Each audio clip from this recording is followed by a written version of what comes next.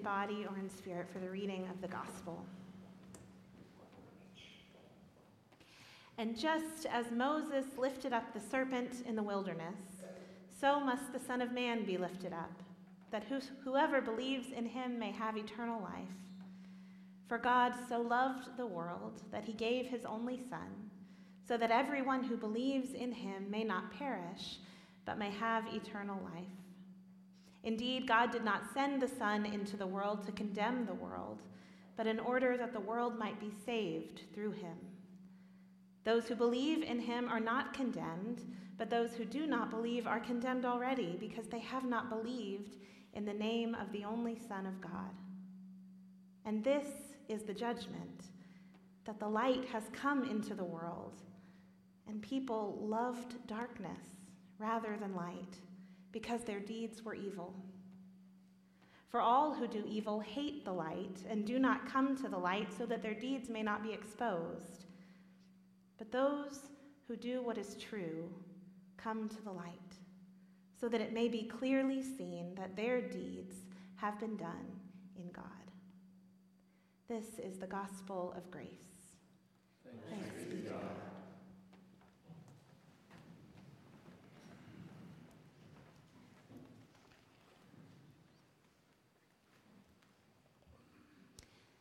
There was a hiss as the lantern flared to life, and Nicodemus took his first step into the street, quickly turning the corner to avoid being seen by his nosy neighbors.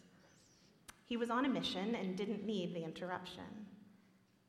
He had heard enough traveling preachers to know there was something different about Jesus. As a part of the religious establishment, it was his job to keep up with developments like this, to keep tabs on them, make sure that things weren't getting too out of hand, but not to become involved. The people could follow whomever they liked, as long as it didn't escalate to the point where the Romans would step in. That's when his superiors would lay down the law.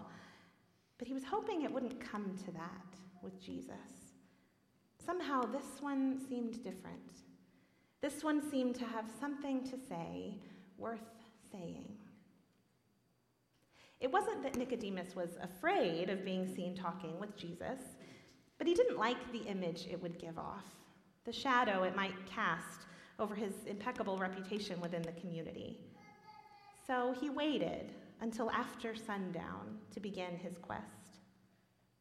Clouds dimmed the moonlight as he navigated the dark streets, making his way toward an audience with the light of the world. As they talked, Jesus' words caused Nicodemus to rethink everything he thought he knew about the way God worked. Jesus talked about being born again, born from above, as if that made any sense. He referenced the old story of Moses in the wilderness, lifting up a serpent so that those who needed healing could look on it and live. It was a strange story, and stranger still was that Jesus somehow seemed to think he was like the serpent. Imagine, Jesus said, that instead of the serpent, it's me being lifted up. And those who look on me, on my life, my death, and all that comes after, aren't just being restored to physical health, but to life itself, really real life, eternal life. For God so loves this world that I wound up here doing what I'm doing so that whoever has eyes to see and believes will know what that eternal life looks like, smells like, tastes like. Of course, there will be those who won't want to look. They may lay eyes on me, but they won't really see. Some people are so comfortable operating in darkness that they scurry away like cockroaches when the light shines their way. But those who live in truth are drawn to the light. Nicodemus walked away that night knowing two things deep in his bones. Jesus did have something to say worth saying. And if he kept saying it, it was probably going to get him killed.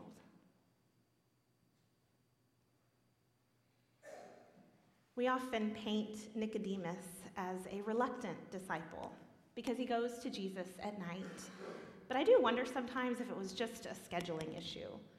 You know how we like to read ourselves into the biblical stories? Well, I keep thinking maybe Nicodemus just had young children, because this feels familiar, between getting work done during the day and attempting to be present with the boys through bath time, dinner, bedtime. I know that any amount of time I want to devote to spiritual growth is going to have to happen in the dark hours after they go to bed or the dark hours in the morning before they wake. So, in the most literal sense, I can relate to Nicodemus seeking Jesus in the dark. But knowing the Gospel of John, there's probably something more to the timing of Nicodemus' visit than a busy schedule. The author of John's Gospel has been using light and dark images since paragraph 1. So when Jesus starts talking light and darkness on the heels of such an important and familiar passage as God so loved the world, and the narrator has already gone out of his way to mention that this encounter happens at night, it's worth paying attention to what's happening with these images.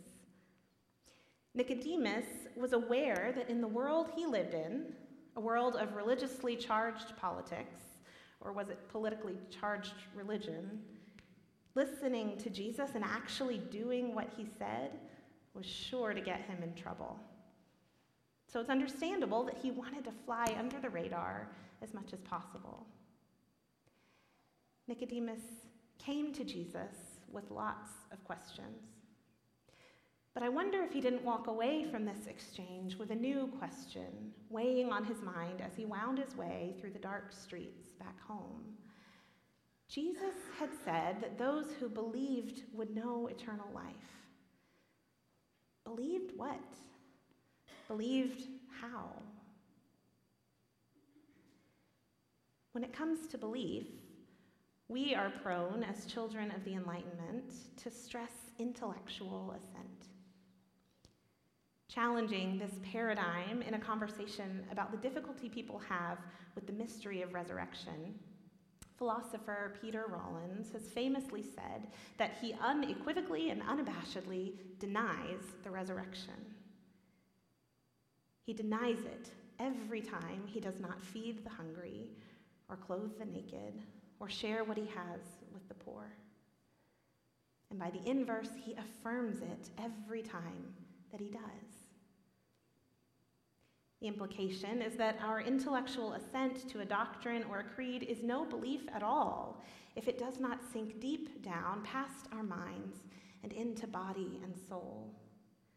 When the gospel says, "Whosoever believes in him," we have to expand our concept of belief into something that encompasses not just brain waves, but joints and marrow and muscle, causing our feet to walk with and toward the oppressed, causing our arms to embrace and serve our brothers and sisters in need. I imagine Nicodemus found that when he spoke with Jesus, the way forward became clear. That's what happens when light illuminates your path. Jesus made no secret of what the way forward for a true believer looks like. It's in John's gospel that he tells us, "I am the way." And if we take that seriously, we'll pay attention to what it looked like to be Jesus. It looked like standing up and standing with the oppressed. It looked like feeding the hungry. It looked like challenging the loudest and most powerful religious and political voices of his day. We may not like what we see when the light illuminates the way forward, but that light is shining in the darkness, and the darkness will not overcome it. So we are faced with a choice. Which will it be?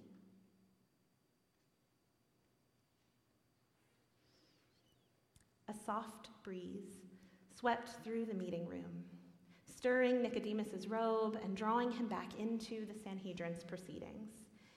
He had been staring out the window, lost in thought, replaying the conversation he'd had with Jesus over and over again in his mind, as he had done for weeks now. He felt a challenge, felt that Jesus was inviting him into something much bigger and brighter than the life he'd been leading, but it was so much easier to remain in the dark. The days were getting shorter as the Festival of Booths began, and the crowded streets were filling with noisy pilgrims and the merchants who wanted their business, as well as plenty of street preachers who had to shout to be heard. It was the last day of the festival, the great day, and as Nicodemus tuned back in, he noticed the temple police filing in, ready to give their report to the council of Pharisees. Apparently, Jesus had been among the company of street preachers teaching on the steps of the temple. "Why didn't you arrest him?" the Pharisees demanded. The police shuffled their feet, their minds confused and their loyalties divided. It seemed that at least a few of them had been taken by Jesus' message of grace and life.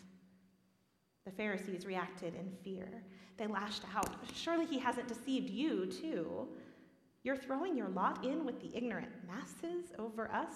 What do they know of God?" They threw up their hands in exasperation, but Nicodemus sat, silent and still. He stared at his feet just a moment longer before deciding to take a risk, just to inch a little bit further toward the light. He started, "This isn't who we are, is it? Judging people before they have a chance to speak for themselves? I wasn't under the impression that was our way." The rest of the council dismissed him with a few snickers. "What, are you from Galilee too?" they taunted, looking down their noses. That night, Nicodemus reflected on what had happened as he walked the streets, trying to clear his head. The sun had gone down, which meant the noise around the temple was only growing as the culmination of the feast approached, the ceremony of illumination. As the huge menorahs in the temple were lit, the light they cast danced and flickered, shining out over the city at night, reminding the people of God's presence among them, both now and in the wilderness so long ago, as the fiery pillar had guided them through the darkness. As he neared the temple once more, taking in the sights of the fire-lit celebration, Nicodemus noticed a crowd gathering, with Jesus at its center. He kept his distance, but as he found a place to linger within earshot, he couldn't seem to escape the light of the blazing menorahs. And as they burned on, he heard Jesus announce, "I am the light of the world. Whoever follows me will never walk in darkness, but will have the light of life." Suddenly, Nicodemus wasn't sure he had ever walked in anything but darkness. But in speaking his mind before the Sanhedrin, he felt that perhaps he had taken a first tentative step toward whatever this light might be.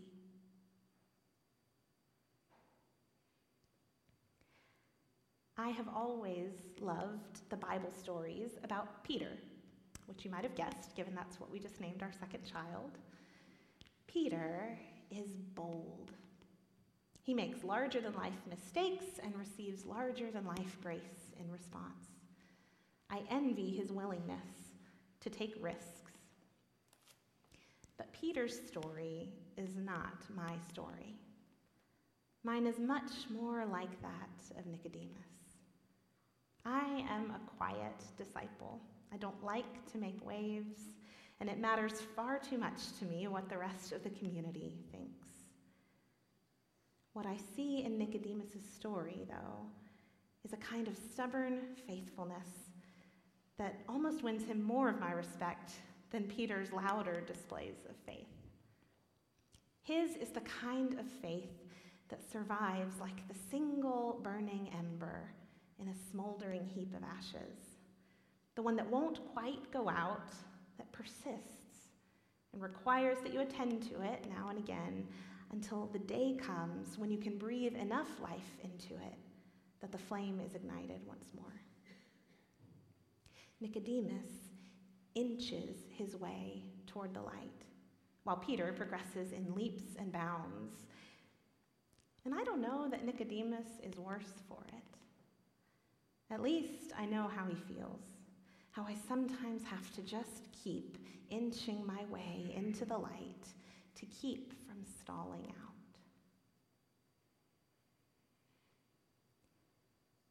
Shaking with anger, or was it fear, Nicodemus looked on as the swarming crowds jeered. Things had turned out to be worse than even he could have predicted. He'd come to expect that Jesus would be arrested. He'd even anticipated he would be flogged to make an example of him. But before he knew it, it had all happened so quickly, and what had begun as an investigation of blasphemy turned into a vindictive, one-sided trial with a predetermined outcome. Jesus had been handed over to the Romans and crucified. And for what? Was this where the path of light and life led? On that darkest day, the sun seemed to go down at noon. All the light had gone out of things.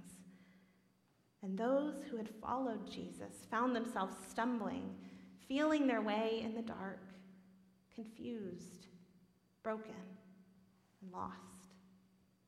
Even the 12 were nowhere to be seen, so scared were they for their lives now that the worst had actually come to pass.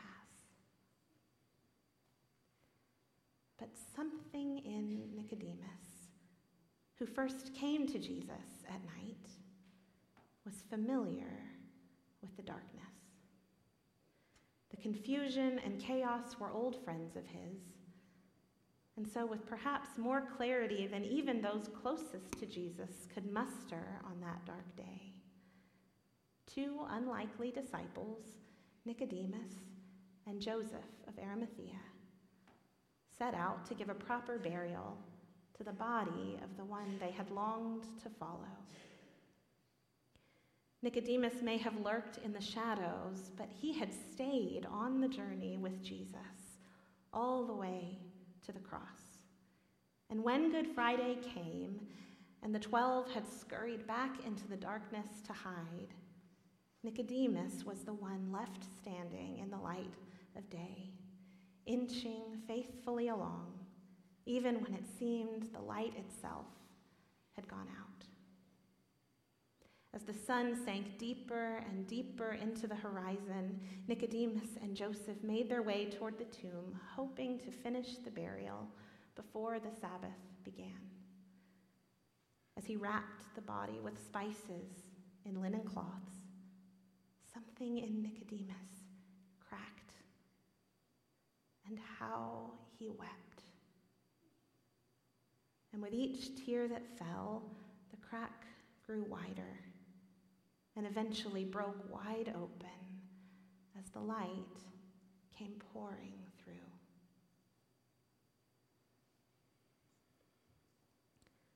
The light of the world is beckoning us to walk in his way. For God loved the world so much that the light took on flesh, that whoever believes in the light enough to embody it would begin to know what real life can be. So come to the light. Come